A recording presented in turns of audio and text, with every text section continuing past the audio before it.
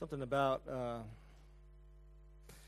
teaching through Scripture verse by verse kind of keeps you honest, doesn't it? Because sometimes there's some of these passages and you're like, oh my gosh, I don't know if I want, that's not a fun one to teach. And God has called us to teach and instruct from all of His Word. You know, my name is Tobin, and I'm one of the pastors here. If you're new here, we want to welcome you to Watermark Community Church. We're a family going on a journey to meet the Lord, to know Him more deeply, to love Him, and to introduce Him to those who do not yet know Him. In October 10th, we'll be 5 years old. And when we started praying about, did God want us to start a church, we prayed a lot of different things, and we had about 30 people together, and we started praying about what kind of church does God want us to start, and what would be the values, and what would be things that we'd want to be known for. And almost all of us, actually all of us said, one of the first things is that we wanted to be a church that never forgot what it was like before we knew Christ. I mean, sometimes we just feel like you can become a Christian, and then all of a sudden, before you know it, all your friends are Christians, and you're doing Christian things, and you're just not a part of what you used to be like before you came to know Christ. And we believed that God wanted us to be a church that never forgot that when we walked in darkness and when we were alone and we felt helplessness, we wanted to remember those feelings and how Christ came in and healed those things and changed those things and made all things new. And we wanted to be about sharing those with people. We said that we believe that this church exists for the glory of God and for people not in church on Sunday. And that was one of the things we keep talking about. We realize that there's a lot of problems in our world, and it's just craziness when you read the news, and there's just everything. There's lack of justice and war and ignorance and hunger and not enough water, and not everybody speaks Texan. There's a lot of just craziness in it, but that's a joke, okay? If you're not here, if this is your first time. But we realize there's all this craziness in it, but we believe with all of our heart that the greatest problem in the world is sin. It's the brokenness between us and God, our Creator. And we realize that we could fix all these other things, and we should fix all these other things as Christians. As Christians, we are compelled to go into the brokenness, and that's why this church is here. But ultimately, we realize that if we don't fix our heart, if we don't deal with the human heart and the brokenness in our broken relationship with God, that nothing else matters.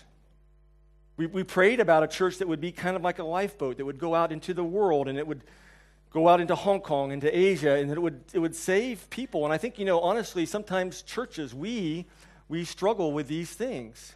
Because sometimes as a church grows, it changes from a lifeboat and it becomes a cruise ship. And there's a lot of things that you do to entertain each other and have different programs.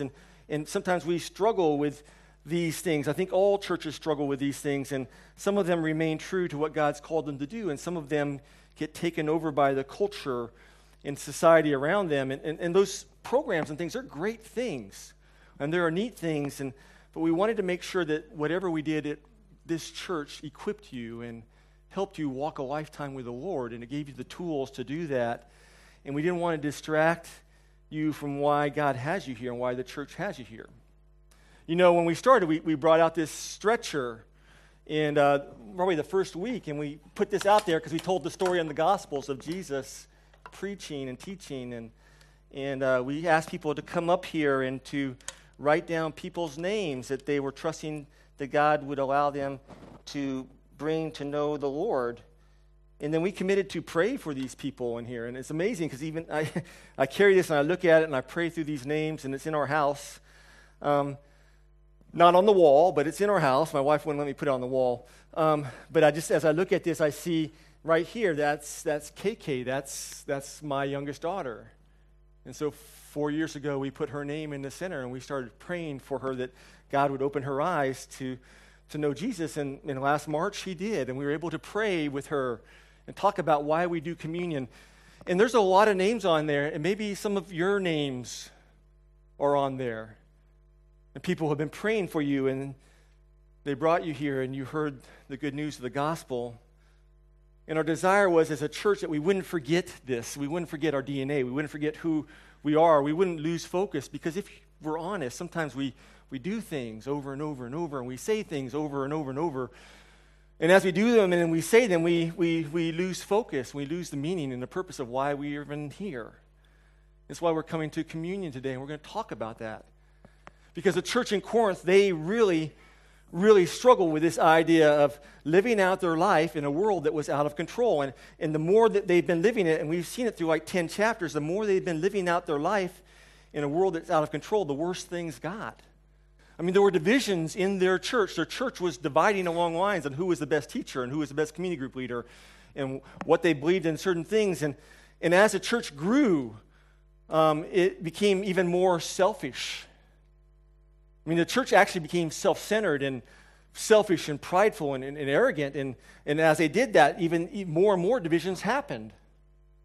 And Paul gets to them in chapter 11, and you can read, I mean, if you're reading in the Greek, he is not happy.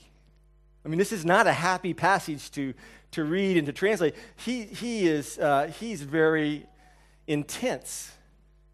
And he's worried about us as a church because he's worried that sometimes we're going to lose our foundation. We're going to lose our way. We're going to lose why we're here. And the church in Corinth was doing that, and all their actions were destroying the gospel. And people were forgetting why they gathered together. And Paul was saying, if you keep doing this, you're not going to be able to fix this. The church is going to die. And you need to know that in the early days, the Christians, when they came to Christ, they met in the synagogues, but it wasn't too long before the Jews realized that the Jews and Christians, Christianity isn't a sect of Jews, but it's something totally different. And so the Jews just kicked the Christians out of the synagogue, and now the Christians were looking for a place to meet. And so what we see is they started meeting in people's homes. And they started meeting in wealthy people's homes. They were called patrons. And so this patron would come to Christ, and he would have this massive home, and then he would invite people to his home, and they would do church there. And the first person we know who's a patron is this guy named Gaius. We read about him in Romans. He was a wealthy guy. He came to Christ, and he opened his house up for church, and Paul is in there writing. And so people are coming, and they're worshiping the Lord. You know, it's one of the things I pray, that we have somebody in our congregation that comes to know the Lord, and they have an old warehouse they want to give up, and then we can just move in there as a church, you know, or something like that. So it's just a dream, right? But you got to keep it real. That we could worship with the Lord. And when they came to worship, what usually happened was this. They had a potluck dinner. So everybody came and they brought a meal. They brought their favorite food. They brought their favorite drink. And they put it in the center of this table, and everything would be shared. The meal was called a love feast. And in this time that they gathered, and we don't know exactly how they gathered every day, they gathered every week. I mean, there's no set rule of how often you have to gather, but they gathered a lot, and they had this love feast, and as they ate, they did worship, they sang songs, and they did teaching, and they had words of encouragement. They were prophesying in front of each other. We talked about that last week. And then at the end, everybody would take communion. And actually, communion was probably like the center of what they did. The bread and the wine was kind of like the main focus, because as they came to the bread and wine, like you're going to do in a couple minutes, they wanted their focus to be on Christ and his sacrifice on the cross and everything he's done for us. But what happened, which is crazy because you read it and you kind of laugh, and it's like you cannot believe it. It's kind of like we talked about last week. The wealthy patrons had come to Christ and they opened up their house, but what happened was that they, just like they had done before they came to Christ, they had these parties. And so they would invite all their friends, and so all their friends would come early. So the patron who didn't work because he was so wealthy, and all his wealthy friends came early, and they came into the house, and they just sat down in this small room, and everybody sat down really quickly, and then what they did is ate.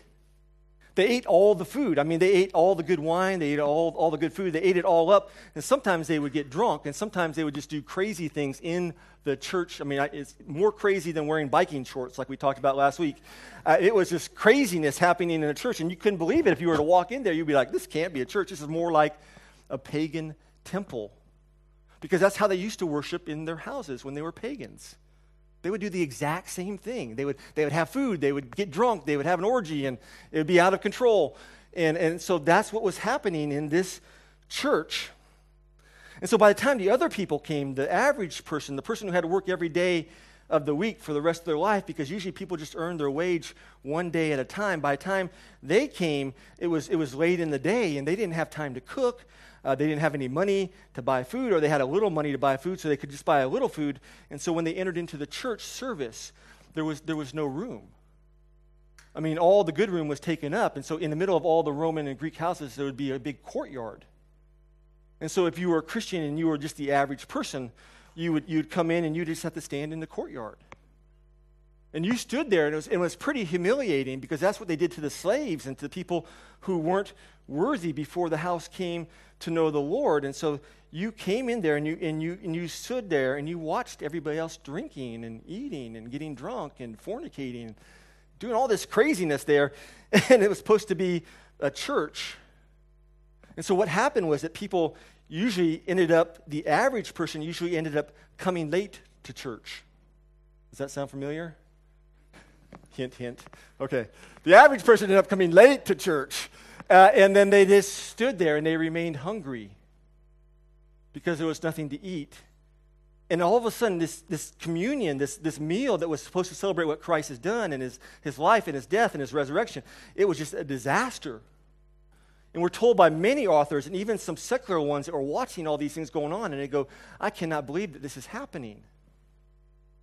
I mean, you have to understand that in the Middle Eastern culture, hospitality was everything. I mean, the thought of having someone come into your home and you just let them stand in front of you and you ate a meal without feeding them and they just stayed hungry, I mean, no one could even fathom that because the significance of feeding people and being together and eating and fellowship and then taking care of each other was massive. And the idea that a community or a town would do that it would push somebody out who was hungry or they needed clothes or they needed help because they couldn't take care of themselves. Even the idea that a town or a village would do that, and that's what makes the nativity story so incredible because they didn't let Mary come in and lay down because she's about to have a baby. And the fact that the guy wouldn't do that was shameful. And so no one could ever even imagine that someone would be so self-centered and selfish. But the church was. The church was self-centered and selfish. And in the middle of their biggest ceremony, the ceremony that celebrated equality and unity and love and grace and just massive amounts of God's blessing on us, in the middle of this ceremony that was supposed to celebrate all these things, what the church at Corinth was doing is they were celebrating selfishness. And they were celebrating self-centeredness. And they had no self-control. And they turned this amazing meal, which is all about sacrifice and giving and putting forth to others, they turned it into this meal of terrible. I mean, Paul says it was better for people not to even go to church because they were coming to church and they were worse off than when they went before. And so Paul looks at them in this passage and he describes to them what's going on and he shares how they can fix it, how they can change it. And so in our time remaining, I want us to look at this before we come up and we take communion together because I think it's important because sometimes we can do things over and over and over and we just forget why we're doing them.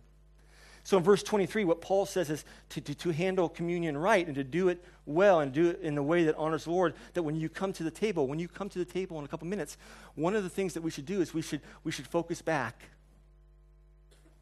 We should focus back on our spiritual heritage.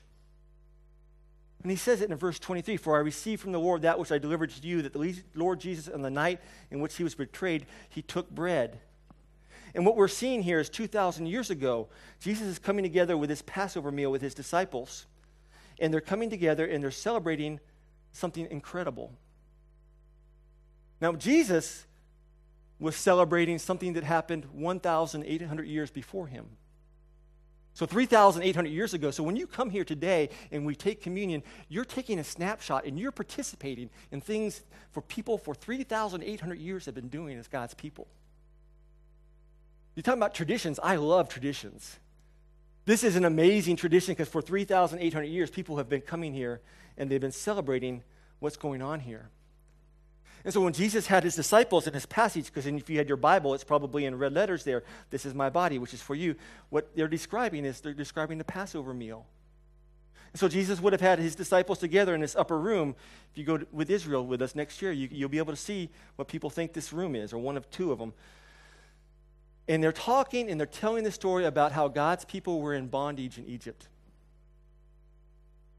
And they cried out to God for help. And God sends a deliverer. And as they're celebrating this meal, this Passover meal, what they're actually celebrating is the last plague. And so God sends Moses there, and Moses sends out these plagues that God gives him to send out there. And this last plague that Jesus is celebrating, the Passover meal, is the plague of the angel of death.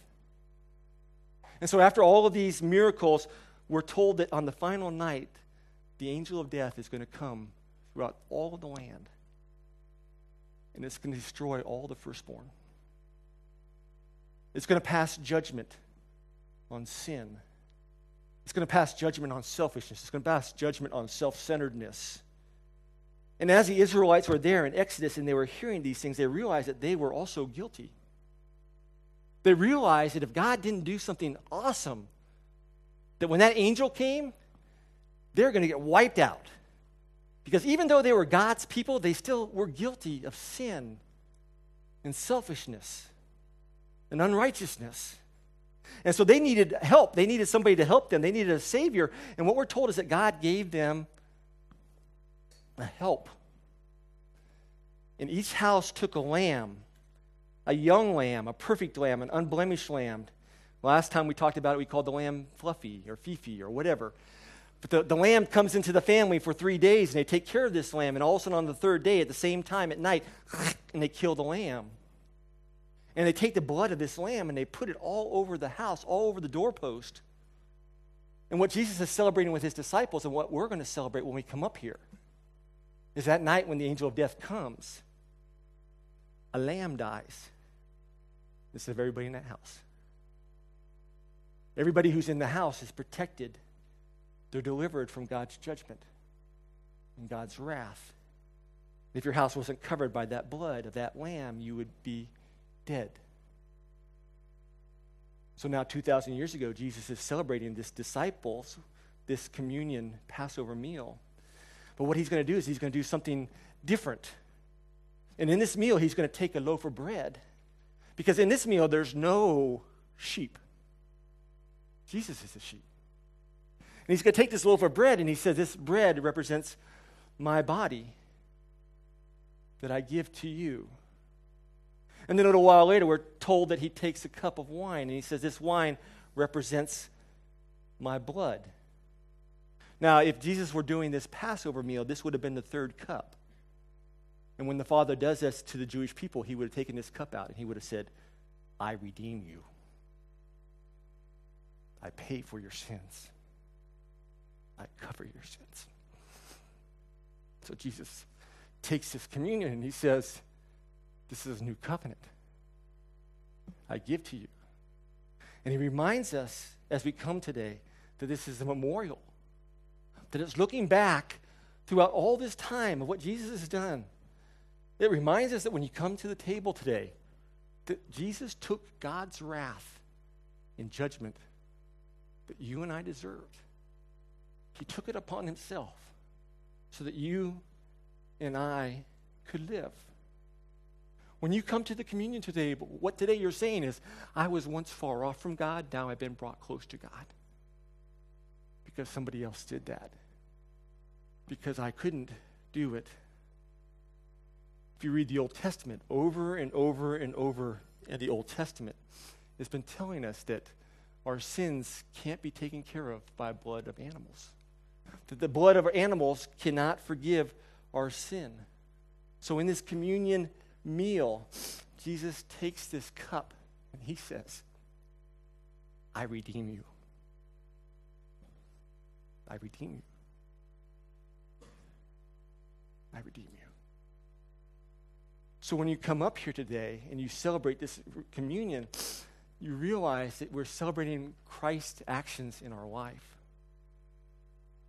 You see, the church at Corinth didn't understand that. They had forgotten all these things because they'd been doing this over and over and over and over again. And so when they thought about Christ's sacrifice, they thought about Christ's death, they thought about why they did all these things, it wasn't important in their life at all. It had no meaning in their life. It wasn't central to who they were. They just did it. So the question we have to ask ourselves is it important to us? When you come up here and you take the communion, are you saying that the gospel and Christ and the cross central to your whole being in your life. That when you think of communion and the cross and Christ dying on it, it affects you. It affects all of you. It affects how you do business. It affects how you treat your friends. It affects how you treat your spouses. It affects how you treat your kids. You have to ask yourself, is this changing me? Because the church of Corinth, it wasn't changing them because they weren't living it out in their lives. It just had been something they just did. Does that make sense? Again, he says, when you come to this cup and this wine and the bread, you have to help focus, not just on the past, but you have to focus on the present, where we're at right now. And so he says that when you take this bread and you eat it, he says basically what we're saying again is that we were once far off from God. We were once enemies with God, and now we're one with God. That God has done everything necessary to bring us back and to make us one. That God is in us, and we are in God. That God died for us, that he never forsakes us, that he's always for us, and that he is always near us. You see, the church at Corinth, they forgot that. They forgot that God was near to them. And so they were just living their life and living life as most people live their life, and they didn't think about God's authority in their life and how they should live. And so all they were worried about is what they're going to eat and what they're going to drink, and are they going to get enough food, and are they going to get to the right place, and they had just become callous. And there were people around them that were hungry and trying to learn about Christ, and they couldn't get into that inner circle because people were just thinking of themselves. And they had no sense of unity. They had no sense of family. There was just these divisions and selfishness, and the church was being destroyed. Paul says also that when we come to this bread and we take it, it also symbolizes that we are one body with God's people. Did you know that? That you're one body with God's people, that when you come up today and you take communion, what you're saying is you're proclaiming to everybody that, hey, this is my family. That Watermark is my family, and these people are my community. And so communion was meant to be this really intimate example of God's grace and God bringing us together and God loving on us. And what the bread says is that we're all equal. There's no one more saved and there's no one less saved, but grace and Christ's blood saves us all exactly the same. And the reason that Paul was freaking out with this church is that the church was destroying the very thing that Christianity and Christ and the gospel was all about. Because in Paul's day, there was no place you could go where there weren't barriers between people. I mean, there were barriers everywhere, in clubs and every place. Romans and Greeks and Jews, they never came together. Poor and rich, they never came together. Barbarians and educated people, they never came together. Slaves and freemen, they never came together. But when the church came and Christ died and he shed his blood for us, then it just broke down all those barriers. And the church was the only place in the world where free people and slaves and rich and poor and the barbarians and the Greeks and Australians, South Africans, Texans, they were the only place that they could come together and be one and be the same and be on equal footing. And because of the way that the church was reacting, they were destroying this precious, incredible thing. And it was causing confusion everywhere. So the Corinthians were just attacking grace, and they were attacking the gospel, and they were putting up barriers. And because of this sacrament, this most holy thing, instead of becoming a symbol of what Christ has done for everybody, instead of becoming a symbol that we're all together, we're all same, instead of becoming a symbol of God's love and mercy and how he poured out everything on us, instead of becoming a symbol of those, it became a symbol of division. It became a symbol of the haves and the have-nots. And the church was being destroyed, and the reputation of the church was being destroyed. And Paul was acting like a madman because he was just like, you guys don't know what you're doing. And at the end, he says something really strong here. I don't know if you caught it when we read it. In verse 30, he says, because you're doing this, some of you are weak. And in the Greek, it means a lot of people. I mean, maybe in your Bible it says many, but it means a lot. It means because we're mishandling God's communion table, and because we're mishandling the gospel, and because we're mishandling grace, he says some of you are weak. And he says some of you are actually sick. And he says some of you are actually dead. You've died prematurely. You've missed out on the blessing of the Lord. Now, we're not talking about salvation. If you're God's people, your salvation is always there. But he's talking about the blessings that God is living out in our lives. And because they were mishandling grace in the communion in the very center of the cross, because they were doing that, God was not happy and things were not good. So when you come today, realize that we're celebrating the past. We're celebrating the now. We're one body with God. We're one body with each other. We're all a family. And realize that we're celebrating the future. When Jesus, he says here, he says, you celebrate this until I come again. And what he's saying is that there's a part of our salvation that is not yet realized.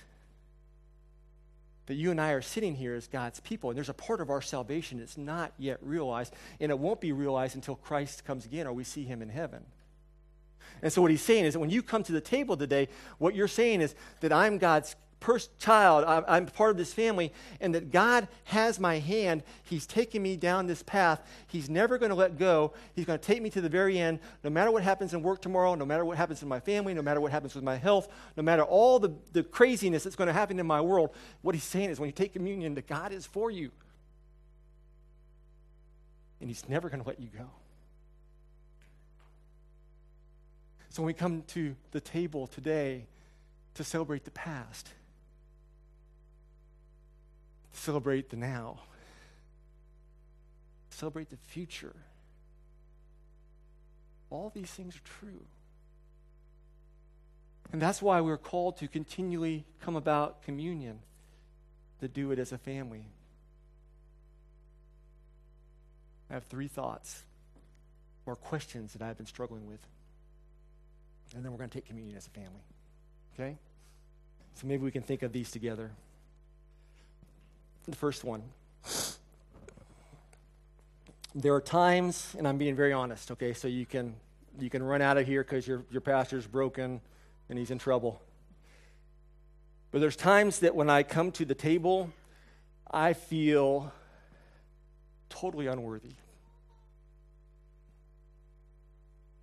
There's times I don't want to take it.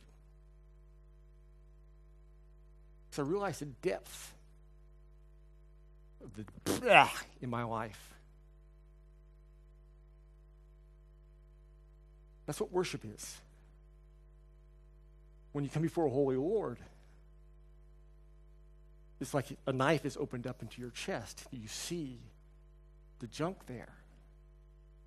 And you got to deal with it. And the amazing thing is that when we deal with it, he heals us and he changes us and he makes us different. But sometimes worship is not comfortable. But listen to me.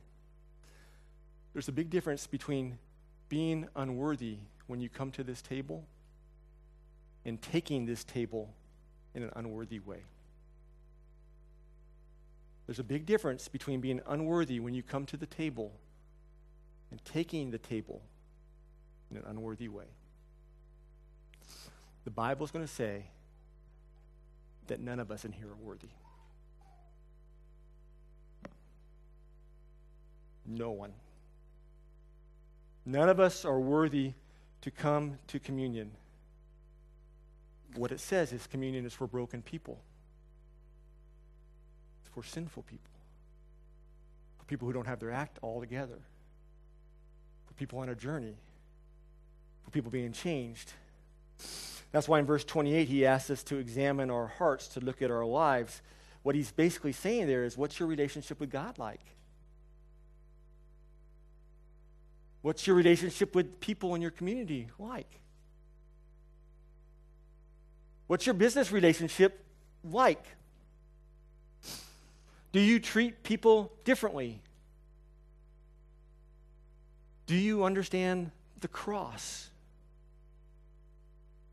These are all questions that we have to ask ourselves before we come up. That's why sometimes when we do communion, I'm worried for some of us guys. Because some of us just get up right away and we just go on and we're just doing it. I know some of it's because of the craziness and some of it's because of our kids, but have we had a chance to look at our lives and ask these questions? Does the cross in this meal motivate you differently this week? Do you act differently this week at work because of everything that Jesus has done for you? Do you have self-control? And what we see, the church at Corinth, they didn't have self-control. They were out of control and things are not good. Second thing I've been struggling with. If you were, I'm going to get in trouble for this, I know. If you were to ask the church at Corinth, was worship good today? They would go, oh man, it was awesome. It was the greatest worship I've ever had. I was so moved. I felt so good afterwards. I don't remember what the pastor said, and I had a little headache afterwards, but it was just awesome. It was so good. But what the passage seems to say here is that we need to be careful on how we evaluate our worship. I mean, he seems to be saying that worship is meant to be a giving experience. Because if we're copying the life of Christ, he worshiped the Lord by submitting, by obeying, and by giving. And so when we come to a holy God, it should change us. And the Corinthians were really excited about the love feast and what they were getting out of it and how it was so cool and I felt so good. And it was awesome. But the question is, did they really meet God?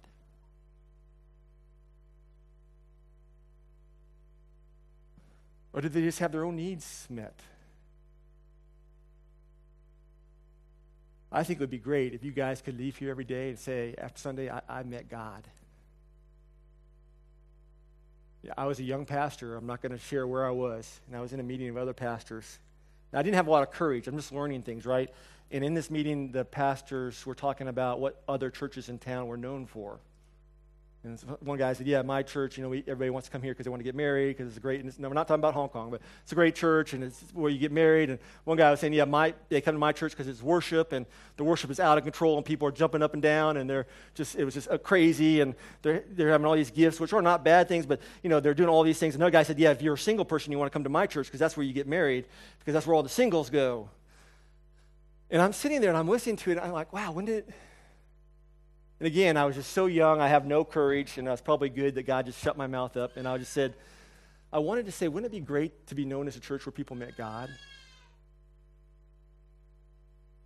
Wouldn't it be great to be known as a church where people fell in love with the Lord?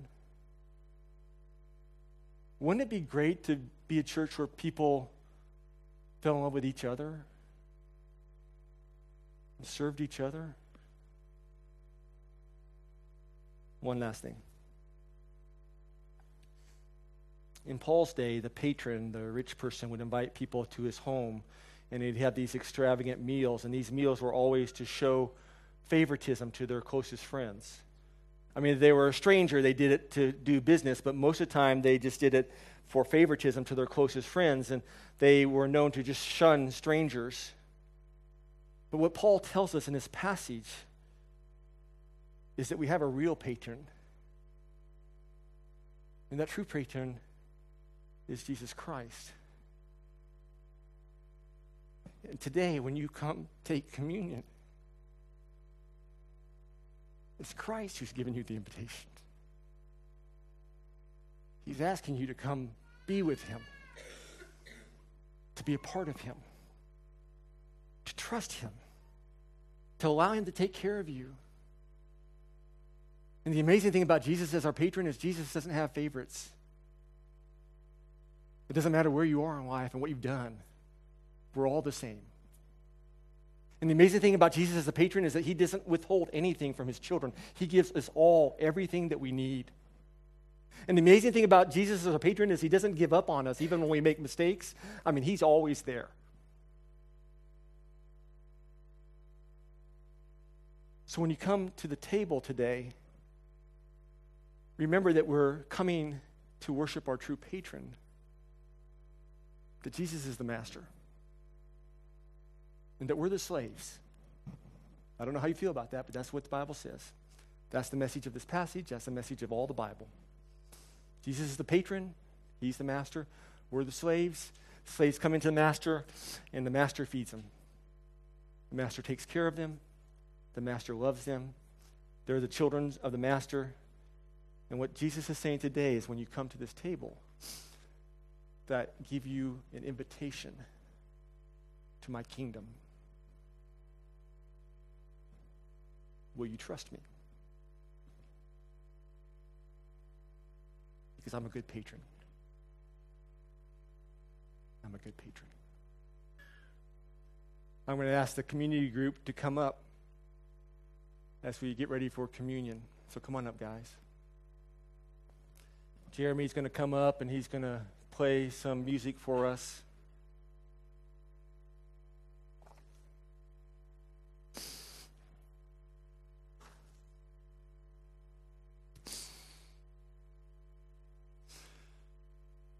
As you prepare for communion,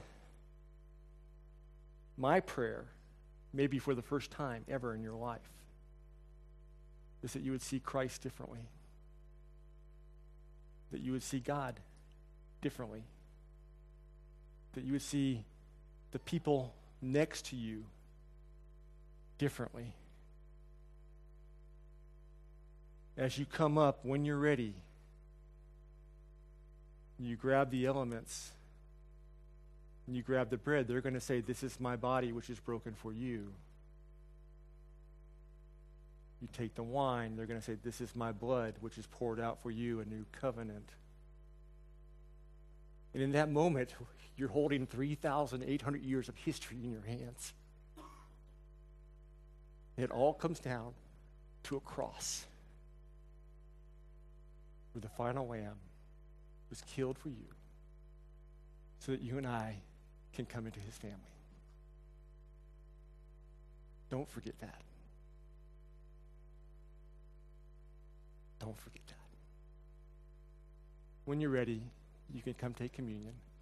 And after we've all received it, I'll come up and we'll take it together as a family.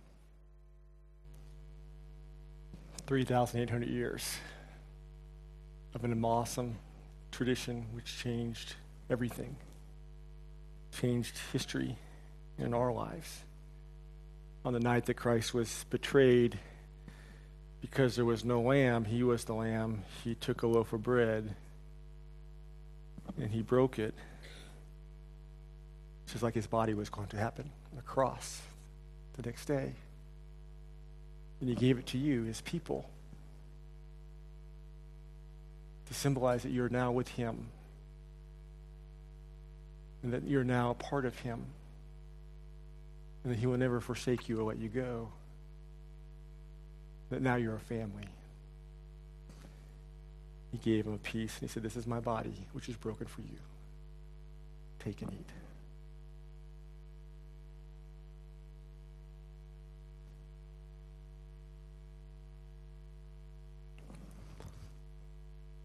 A little while later in the Gospels and in this passage, Jesus takes the third cup that the Father would have said in Passover, I redeem you.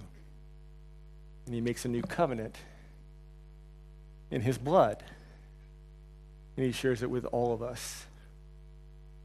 And he says, I redeem you. It's the blood of Christ poured for you.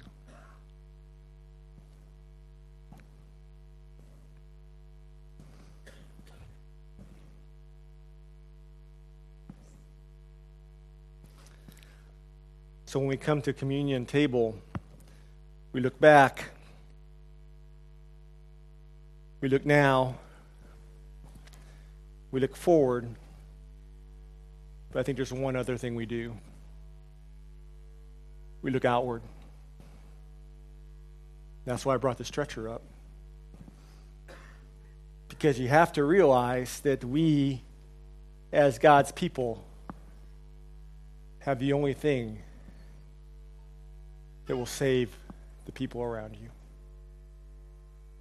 My prayer, our prayer has always been this watermark that we'd be a generous church, we'd be an outwardly focused church, that we'd be a church that never forgot what it was like before we knew Christ, that we'd invite our friends to community groups and to lunches and to church to share with them this story and how it changed everything in our lives. Father, we thank you for this day. We come before you, the true patron of our souls, and we just confess our brokenness. Even as we teach this passage, we realize how far off we are from you, the perfect, holy, just creator of all things. And we realize that all of us are unworthy, and you're not calling us to be perfect or to have our act together, because if that were the call, then we would never come. But you're calling us to trust you, to submit our lives to you, to allow your Son to heal us and to change us and to make a way back for us into your supper. I don't think it's any coincidence that people who say, no, I don't want Christ in my life, in the Bible, it's told of them that they chose not to attend the supper of the Lamb. So, Lord, as we come to you and we attend to this communion meal, we thank you. We're in awe and humbled by all that you've done for us. Thank you that you've considered us and that you pursue us and that you don't give up on us. And Lord, I pray that we would be different and we would be changed. And that looking at the cross and looking at your body and looking at the blood and looking at grace would make us different people this week. That we become more like your Son. Lord, we need you because we're a mess. Just like your church in Corinth was a mess. Lord, I pray for those of us in here who don't yet know you and they're on this journey of seeking. I pray that they would find somebody who would come up and ask me. They would ask somebody, what's this all about? And why is it so important that I have someone who's my patron? Lord, I pray that we would get a chance to share with them. We all have patrons. The only question is it a good and true one? Or is it a selfish one? So, Lord, we come before you this day and we just worship you. We love you and we thank you. We pray these things in your Son, Jesus' name. Amen.